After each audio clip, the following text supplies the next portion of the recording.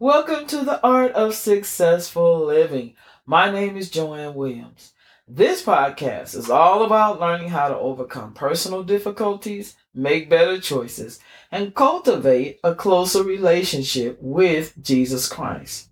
Thank you so much for joining in today as we continue the Fatherhood of God series. Today is part 6, the Fatherhood of God in the History of His People. If you missed the other 5 episodes, I really encourage you to go back and check it out so that you can have the proper foundation. It will help you to understand the truths from the Bible concerning God as our Father. So here's a quick review of what we discussed last time. In addition to Jesus' teachings on God the Father, we can see examples of the fatherhood of God throughout the Bible. These illustrations show us how God relates to us as Father and how He wants us to respond to Him. In Deuteronomy, we see God the Father as promise keeper. One of the lessons that we must learn is how to trust God and fight in the Spirit in order to reach the place that He has promised. In the book of Joshua, we see God the Father as defender. He teaches them of His love and power in an effort to equip the Israelites for the next phase of their journey. Obedience and praise will pull down the walls of any adversary. In Judges, we see the Father as a loving disciplinarian. In the book of Ruth, we can see God the Father as kinsman redeemer. The book of Ruth shows us that there is deliverance for those who will cling to God as Father despite the hardships and temptations of the world. Today, as we continue, we see God the Father as the faithful one. Through 1st and 2nd Samuel, 1st and 2nd Kings, 1st and 2nd Chronicles, God shows His loving patience with an imperfect people whose continual wrong choices never discourage His faithfulness to them. The Lord demonstrates that He will never leave nor forsake His children. That's good to know. Making His will clear, He blesses obedience and chastises those who disobey Him. Through it all, His desire is to reveal His glory to the world. Then we see God the Father as restorer. A disciplining father allows the Israelites to be taken into captivity by the Babylonians, following their disobedience and rebellion against Him. Yet, in Ezra and Nehemiah, He gently restores a remnant of His people to their land and defeats those who oppose their plans to rebuild the walls and temple of Jerusalem. He also reminds them of His law so that they will learn to love and follow Him. Then we see the Father as grace giver. In Esther, God again shows His loving kindness and power to deliver the Israelites when they face adverse conditions. In their distress, His people humble themselves in prayer and fasting.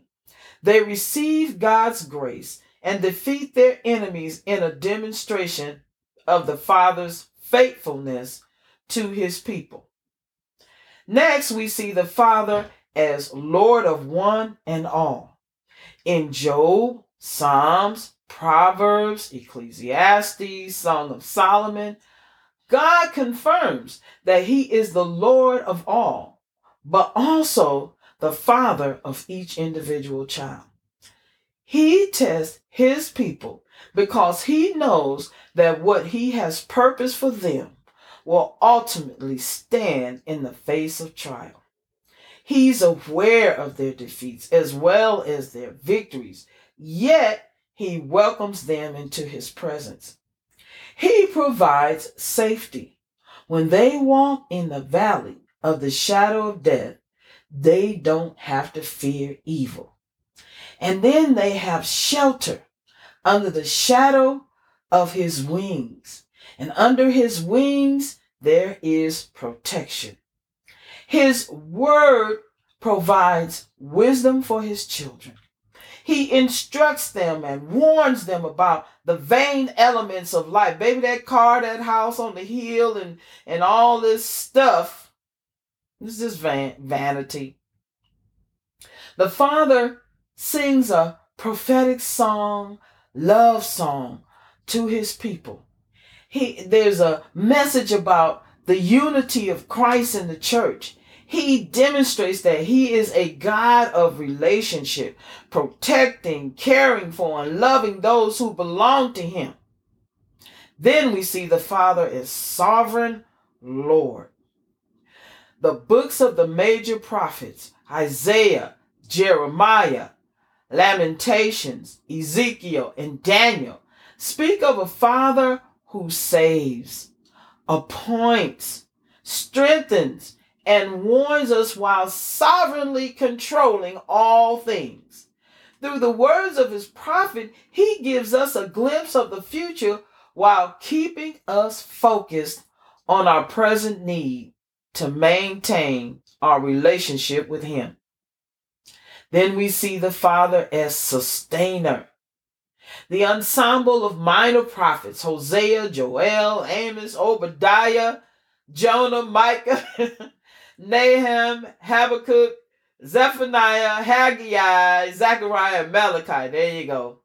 Confirming God's saving power. We see that he is a faithful and loving heavenly Father who sustains and blesses his children. We also encounter an amazing truth. God himself must visit the earth in order to fully redeem mankind from rebellion and sin. As I close this week, I want to leave you with this. There is no substitute for the Father God's presence.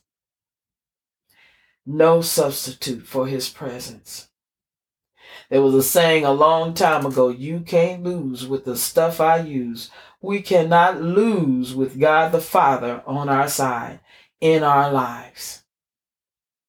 If you like what you heard, give me a thumbs up.